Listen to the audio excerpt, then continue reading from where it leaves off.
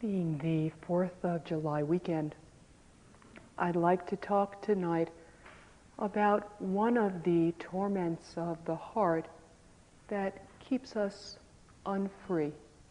4th of July weekend, of course, signifies freedom and independence, liberation. And so I'd like to talk about anger tonight because it does keep us bound. It does keep us unfree. And I'd also like to talk about anger tonight somewhat as a transition talk. We'll be leaving tomorrow, continuing with silence and sitting and walking tonight and tomorrow morning, but then we'll be leaving and moving back into the realm of relationship, which is sometimes a bit more complicated than sitting alone by oneself and following the breath or whatever. So as a transition talk, I would also like to talk about anger.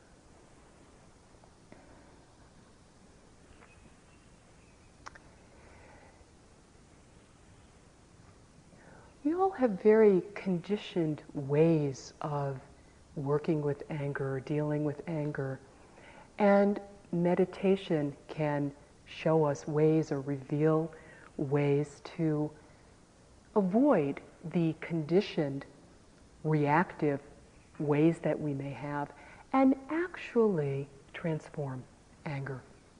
Not only being able to react in the ways that we've been taught in our childhood or through the society in the world, but to actually find a way through the practice to transform this very, very difficult energy.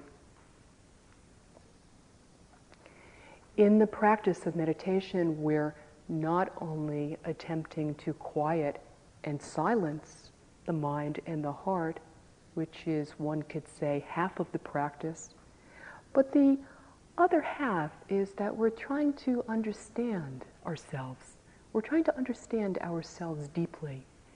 We're attempting to understand this funny world that we live in, and we're attempting to understand other people as well. So we're attempting in the practice of meditation to understand all energies, and truly practice is a transmutation rather than a transcendence, as those of us who are new may have already found out that it's not truly possible to transcend anything. It comes back to haunt us in some way or another. Practice is a transmutation. It's taking that which is right under our nose and transforming it. It's using everything we come in contact with, as a passageway into liberation. This is what, as we practice, we have more and more faith and experience in. So anger, of course, is included. For many of us, it's one of the more difficult energies to work with, but that doesn't exclude it from its potential for being a true passageway into freedom, into more spaciousness and relaxation and ease and love and understanding in our lives. In fact, in a way, it's got even greater potential because it has such a charge around it for most of us. And so a lot of energy is locked up in anger. When we release this energy, more and more freedom and love is available to us quite naturally, simply more accessible and available to us.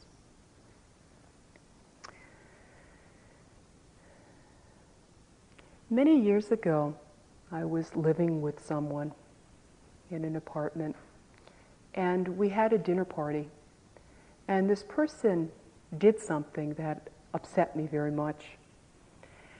And so after everyone went home, we sat down on the couch to have a chat, And I began to talk about why I was so upset. And I kept talking and talking, and this person didn't understand what I was saying, didn't believe that I was so upset, and couldn't understand why I was so upset because he thought it was a really little thing. So I kept talking and talking and getting more and more upset because I was feeling more and more frustrated. And all of a sudden, there was a little bit of a blackout, and I found myself hitting him. I found myself hitting him very hard. It was a shock.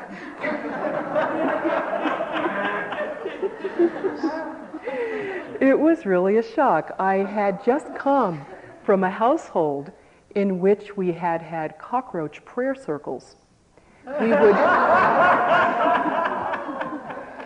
We would sit around in a circle and pray for the cockroaches to go away and to find some other home so that we wouldn't have to harm them. We would escort flies out the door, out the window. And out of this kind of orientation to find myself beating up my boyfriend was really a surprise. It was really a shock. Now, what this person did, he happened, luckily, I think, to be bigger than me. And so he grabbed my hands and wouldn't let me hit him, but also wouldn't let me run away, which is what my next reaction was.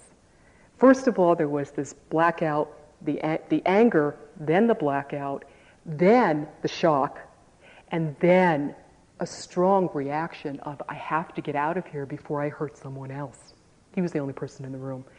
But there was a strong feeling of wanting to run down the stairs, out the door, away really from myself because I was ashamed. And it did not fit my image of myself, not at all, I'll say. It definitely did not fit the ideals that I had for all human beings, including myself. So it helped actually to be held in that way, in a firm and yet kind way, because it allowed me to just sit with things as they were, to acknowledge how I had been feeling, and to not be able to just blindly run away from it. I mean, I would have come back, but still, it was helpful to have to stay put in that particular situation and experience the reaction that I was having of shame. And to experience the gap between ideals and actuality, which I think this practice is so perfect for pointing out to us. Whether we have an experience like that or not, if we sit long enough, we see that there usually is a pretty strong gap between how we think we are or how we think things should be and how things actually are. And that gap in between being quite painful, being a lot of suffering. We can't hold on to an image of I am harmless. We may have these particular ideas about how we want to be, but to actually come to terms with the fact that each one of us does have the potential to harm is coming to terms with this very powerful energy within.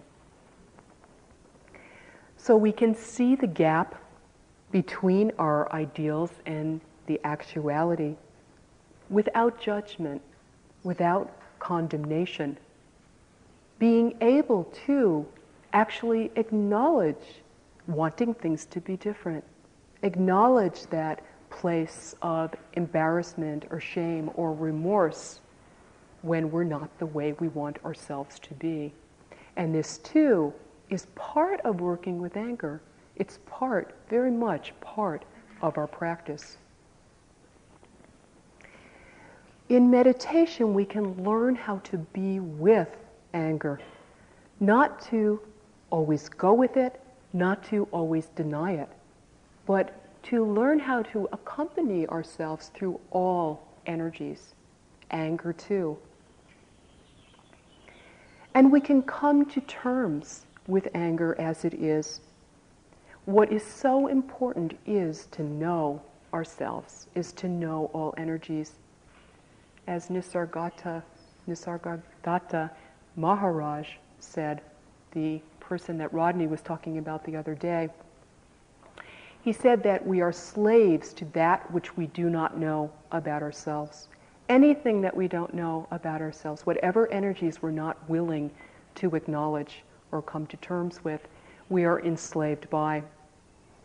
Whereas whatever we know, whatever we are aware of, we are the master of. And then we will neither harm ourselves nor will we harm others. So this quality of knowing or awareness is the quality that we are strengthening or expanding into in our practice of meditation. Practice does make it harder to avoid ourselves, and this is a good thing, because in our practice, our attempt is to be full and real. Our attempt is to be full and real human beings, not to become anything other than what we already are, but to acknowledge fully our true, original Buddha nature. In this particular instance that I was telling you about, it was quite interesting because I'm still friends with this particular person, quite close friends. And after this happened, he talked about it as being Zen anger. Now, I don't know about that, because Zen anger seems to me that it's of benefit to all beings. But what he meant by using that word was actually very important for me and very healing. He meant that there was a purity behind it, that I was really behind it. There was no hesitation. It was immediate. It was an immediate reaction. Or perhaps responding, who knows, but it was immediate in any sense. And although I would not want to repeat it, definitely not, still, the way that this person treated it was actually quite helpful, because even now when it comes up, he is delighted by it. There's a sense of delight around it. So I never had to have the shame be reinforced. It was just there, over with, done with. And this person didn't have to try to act like a victim, because he was much bigger than me, so any kind of victim feeling would have been somewhat unnecessary or silly and would have been a way to hurt me. So I found it quite interesting, this particular reaction, and I think we can help one another in this way. Instead of reacting in the usual ways that we do to one another's anger, depending on how strong it is and how workable it is or how handleable it is, if there's trust in a particular relationship, perhaps we can work with it in a bit of a lighter way.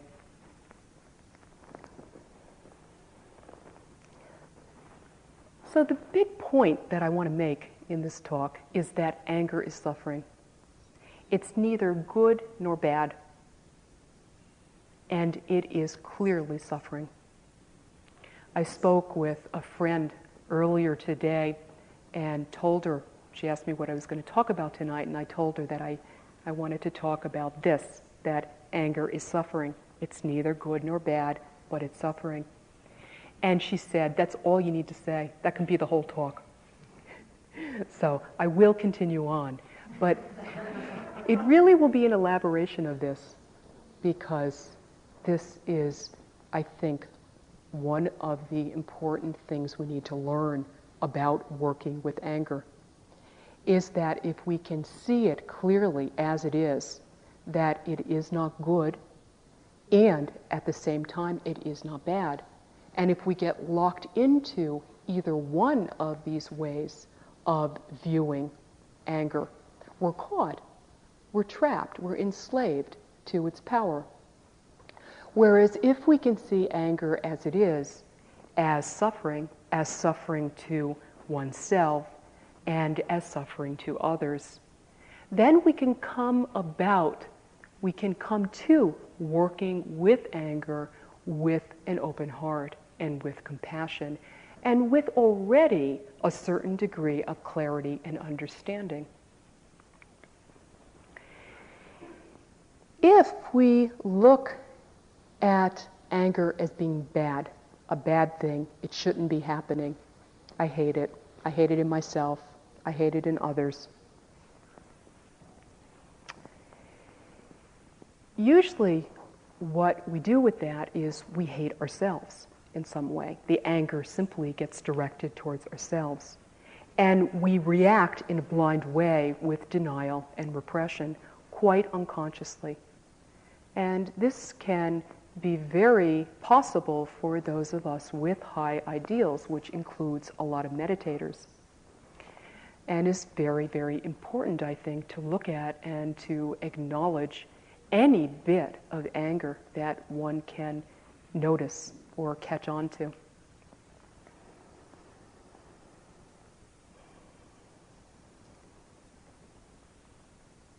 If we do not accept that anger is part of nature, if we cannot acknowledge anger as being an energy, it does create a lot of tension and a lot of pain.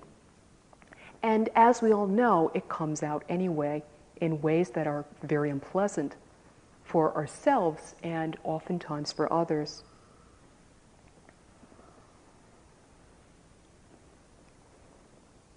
We might notice if there is a repression or a chronic denial of anger. One can notice sometimes that there's some shortness of breath, and one doesn't know why, because all energies affect the breath and affect the body.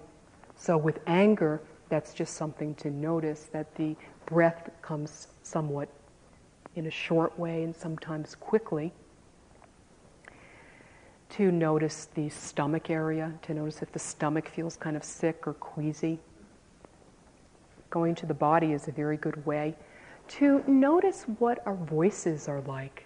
Not wanting to be angry, oftentimes our voices reveal what's actually happening.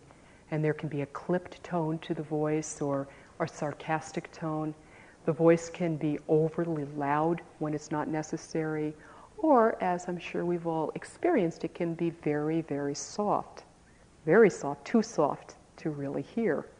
And that can be a way that the anger is coming out and we're really not aware of it.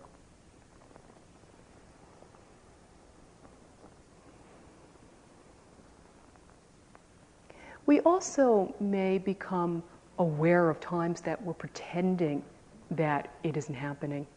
We have a little bit of a feeling that anger is occurring, but we are pretending in some way that it isn't.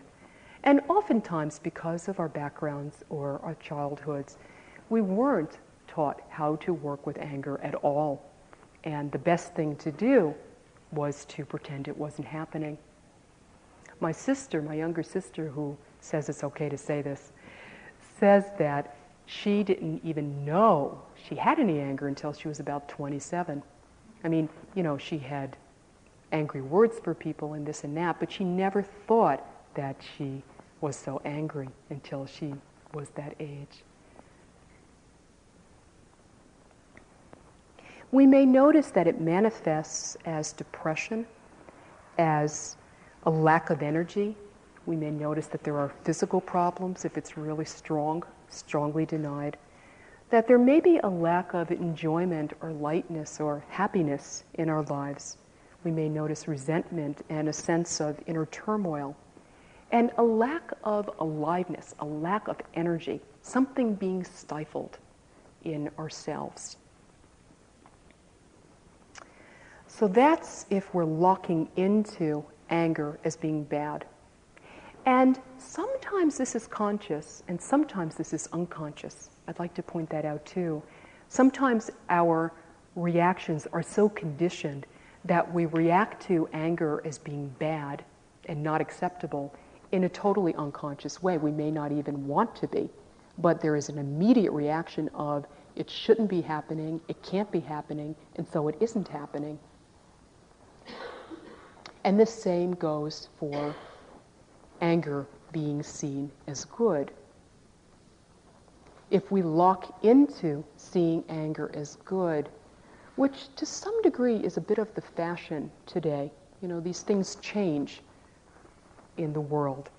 And used to be anger was bad, and seems like we swung into a bit of anger is good. And now perhaps we're coming out of that a bit too. I'm really just going by these articles in the paper that talk about A-type personalities and things like that, and anger bringing on more heart attacks, and it seems like there's a little bit more awareness. And so perhaps, hopefully, the fashion is turning towards balance and insight and understanding. But we won't hope for that. We have to do our own work.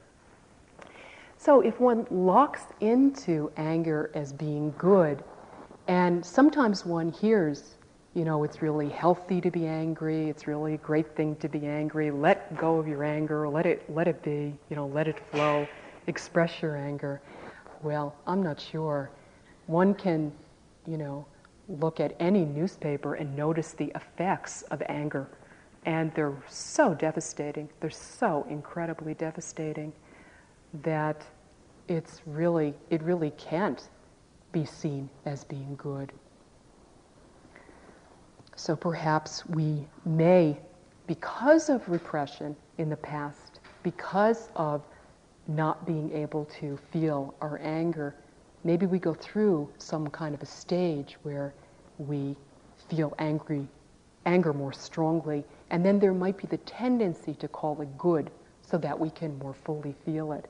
But hopefully the stage is really short, because it's not true. It's neither good nor bad. If one sees it as good, it may easily be indulged in. If one sees it as bad, it may easily be denied or repressed. If one sees it as good, then when one begins to get angry, there can be very easily this sense of self-righteousness, of it's good to express it, it's good to put it out. And of course, it is good to express anger to the right person at the right time in the right way. But if there is a sense of heaviness or self-righteousness about it, then it isn't going to have the results that we want it to have, which in our heart of hearts for all of us is more love and more understanding. If we attack, we are going to get attacked. This is very clearly in the Buddha's teaching that actions bring results. Every action brings a result. And of course, if the action is really strongly destructive, it's going to bring a strongly destructive result. A fairly strong example of this was someone that I knew who got into a chronic kind of habit, I would say, of yelling at cars when they cut him off, which is really a common pastime in Cambridge. It's, someone said it's very hard to be a bodhisattva while driving in Cambridge. It's a favorite game or pastime of people. If you're polite, people do not understand. They are in shock for a while. So this person was just engaging in this and got very carried away for a while. There was a lot of anger arising in this person at the time. And in this one particular incident, he was cut off by someone. And he got out of his car, actually, and started swearing at the person. And then the other person, or people, I think, got out of their car and started hitting him. Now, this is a meditator, you know?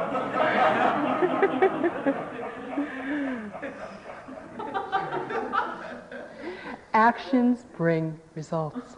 It's that simple. We don't want them to. We want to be able to move in the way that we want to, and yet it's a force in nature. Actions bring results. There is a Zen precept which is, do not indulge in anger. And I think it's very interesting. Alice Miller said, if it's very painful for you to criticize your friends, you're safe in doing it. But if you take the slightest pleasure in it, that's the time to hold your tongue. And it's really great. It's very wise, because we can really use pleasure when we're expressing anger as a guide. It can really be a clear guide that we're having too good of a time. And there's some self-righteousness going on, or there's some heaviness going on, or there's some delight in the other person's pain or cringing that we don't want to perpetuate. So that little bit of pleasure or lot of pleasure can be a really wonderful guide for us. And we can simply notice that it's happening. We don't have to judge it. We don't have to condemn it and create more anger towards ourselves. This is clearly anger also, as well as directed towards others. But we can use the pleasure we may feel while expressing anger or criticism as something of a guide.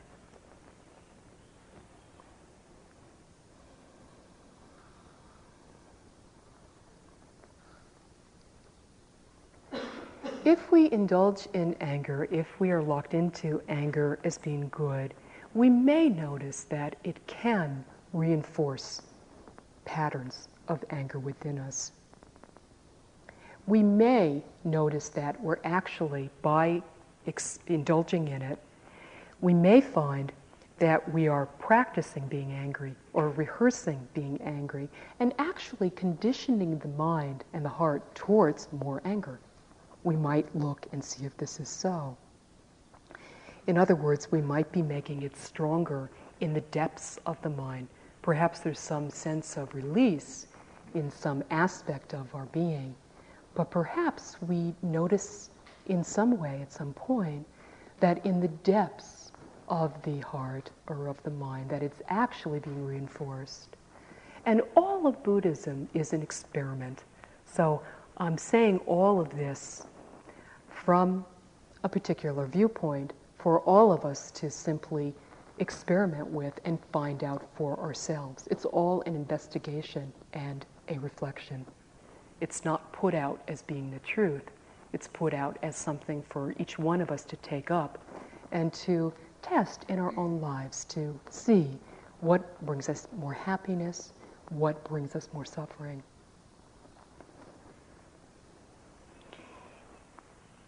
Working with anger is a bit different, I think, in intimate relationships or in very, very close friendships, because there is more of a degree of play that's possible, or more looseness.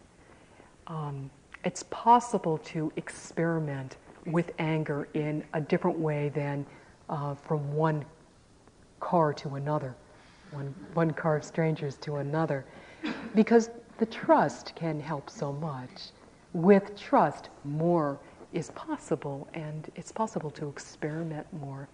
And I see it very much as part of the joy in life, not to be rigid, or I can't say that, or I can't do this, or I can't tease, or whatever, but just a very sweet kind of interplay, acknowledging our differences, acknowledging that we're not the same, and how truly delightful that can be.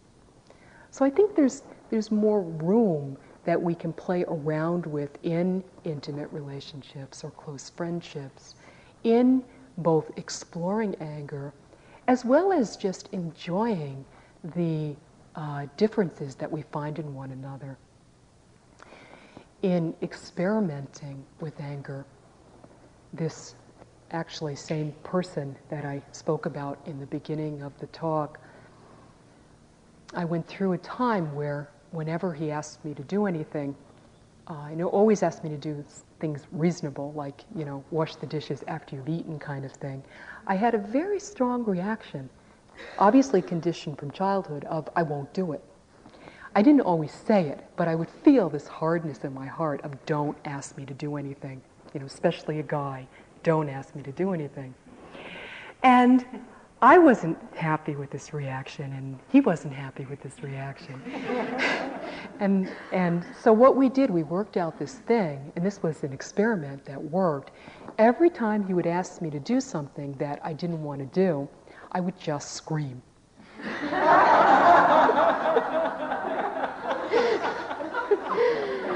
But I would really scream, top of my lungs, scream. The person upstairs wanted to know, so we had to explain this to her. And it really worked. Because we agreed on it. I think if I had just screamed and he was shocked, it would be a problem.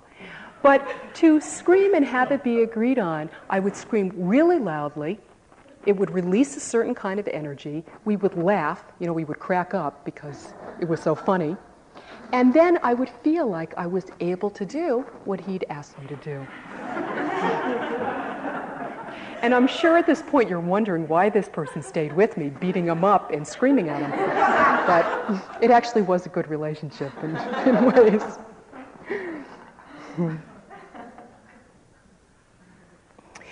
We also, though, need to look at in all of our relationships, because sometimes we're kinder to strangers than we are to our most intimate relationships. We can be too loose about the whole thing. We also need to look at what is expression, true expression, authentic expression with integrity. What is true communication, that which needs to be said with all the passion that may be there in saying it. And what is verbal abuse? Where does it cross over the line, and where is it abusive? And this is just an area of exploration for us that we can use one another to see more clearly. Oftentimes, simple feedback in this area, if we're open to it, is very, very helpful.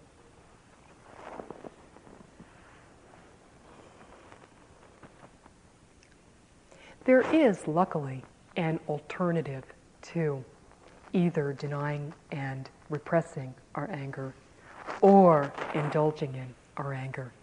And that alternative is awareness, and that's what we're practicing. And it's a great alternative. With awareness, we can come in contact with a big mind, a big heart, a limitless mind, actually, a limitless heart that can contain whatever it is that's occurring, that is bigger than anger, that is bigger than disturbance or turmoil or grief or whatever it is that's occurring. And this is what we're gradually moving into by meditating in our meditative practice. It's there already. It's not something that we're cultivating. It's there for each one of us already. Buddha nature is not something that we are creating or making happen. It's there already.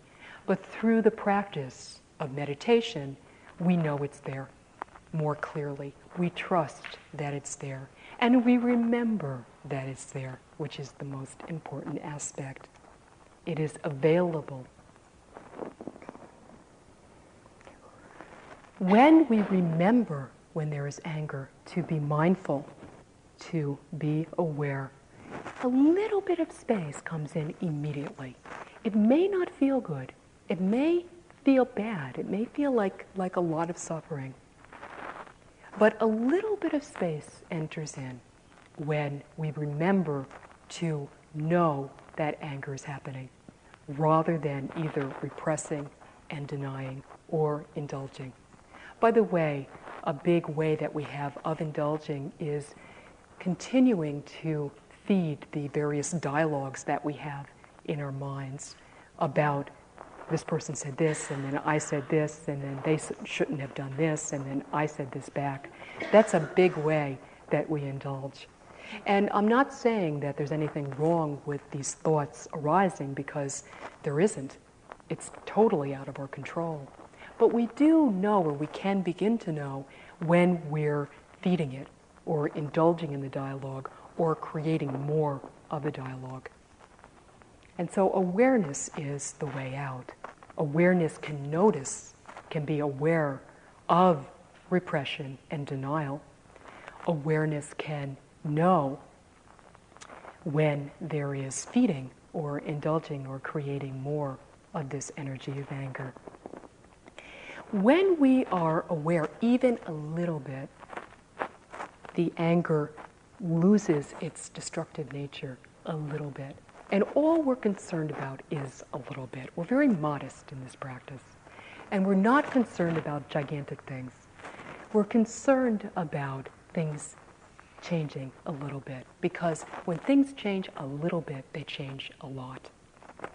And so just taking the edge off of the destructive nature of anger, the suffering nature of anger, can really be gigantic. And then what we need to do is to keep sustaining our attention on the sensations of anger. It's so easy, and we do and we will fall off the energy time after time again. And so this is where strength of mind or strength of heart or faith or trust come in. Because what we want to do is stay still, is stay in the very center of the energy, is to stay with it as it is, and to see if we can very gently hold this energy of anger without pushing it away and without holding on to it. To see if we can very gently hold.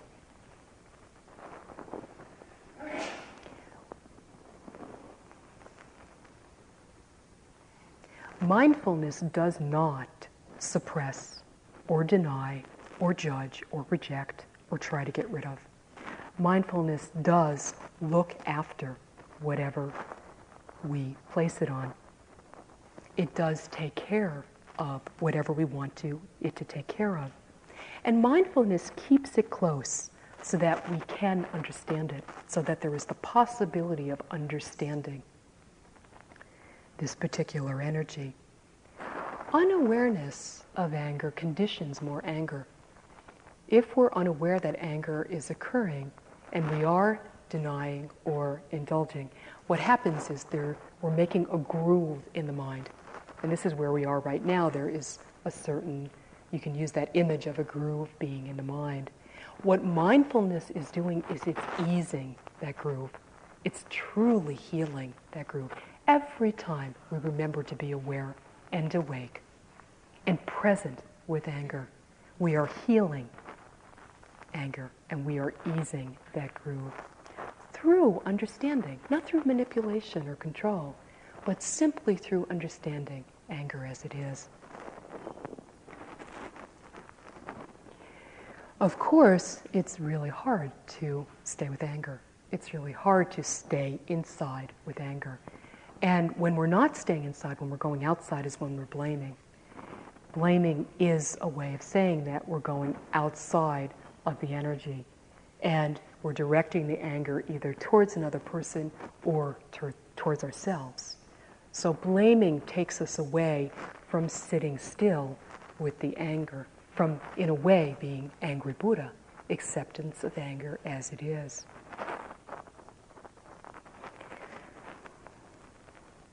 We are conditioned to compulsively think about what has triggered the anger. This is just part of the conditioning. And so it does really help to simply be aware of this and to be aware that thinking does not help. Trying to figure it out does not help. Trying to get away from it does not help. But being with the entire phenomena helps enormously. Being aware of the entire phenomena helps enormously, which means staying as still as possible and investigating how the breath feels, how the stomach feels. It means investigating sensations of contraction, of burning in the hands, burning in the legs or the face. It means getting to know anger, familiarizing ourselves with anger. And this is a way of staying with it, of staying inside of it rather than going outside. All we need to do, because blaming is conditioned and we have no control over it, is simply to notice when blaming is happening. And then once again, to be aware of physical sensations, of mental phenomena, of how it's affecting the heart, of the entire sensation of anger, and to give it as much room and space and care and loving attention as we possibly can muster up. Just as much as we can possibly muster up.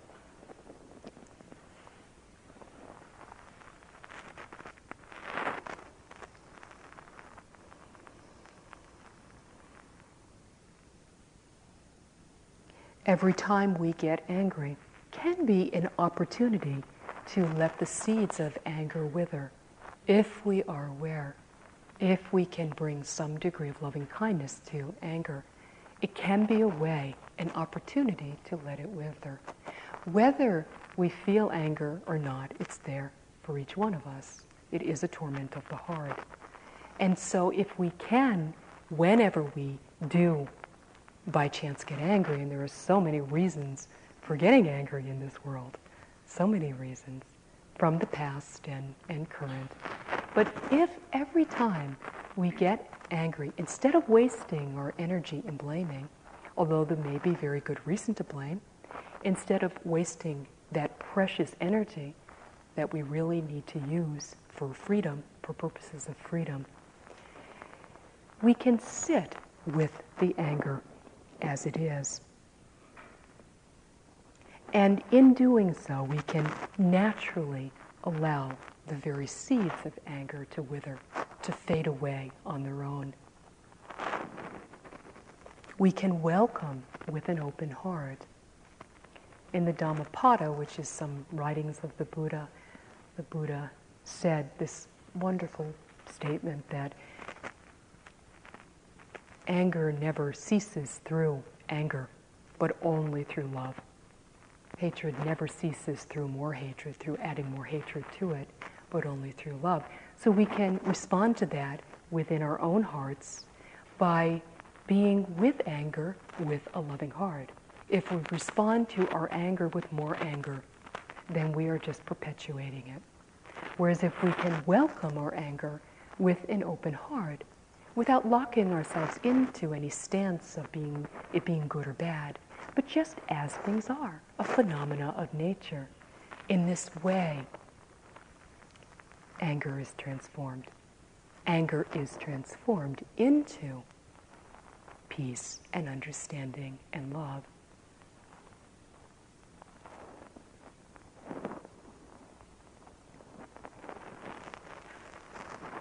Awareness of anger allows for a wise response rather than a blind reaction.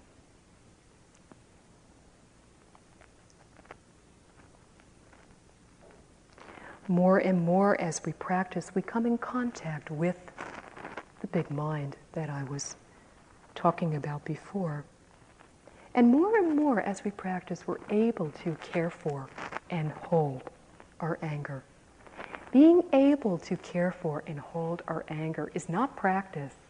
It's actually the fruit of practice. And this is really important, a really important point. It's what happens because of practice. Practice is when we are noticing that we are not able to hold anger. That's when we're practicing. When we're noticing we're not able to hold anger, we're on the very edge of our practice. And then we want to really practice holding it. Being able to hold it is fruit. So what we want to practice is noticing when it's very, very hard to hold it. And then we can practice bringing an open heart and an open mind to this particular force or phenomena.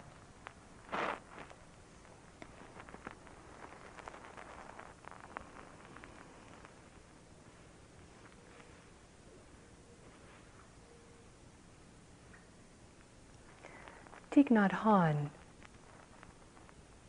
speaks about mindfulness being like an older sister or older brother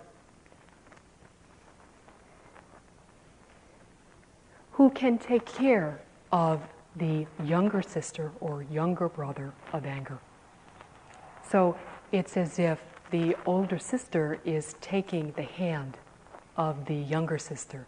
The older sister being mindfulness, taking the hand and caring for the younger sister, which is anger. And in this way, guiding and bringing the younger sister to freedom, to transformation. May all beings have openness of mind. May all beings have warmth of heart. May all beings live in love and in compassion. Let's just sit for a moment or two.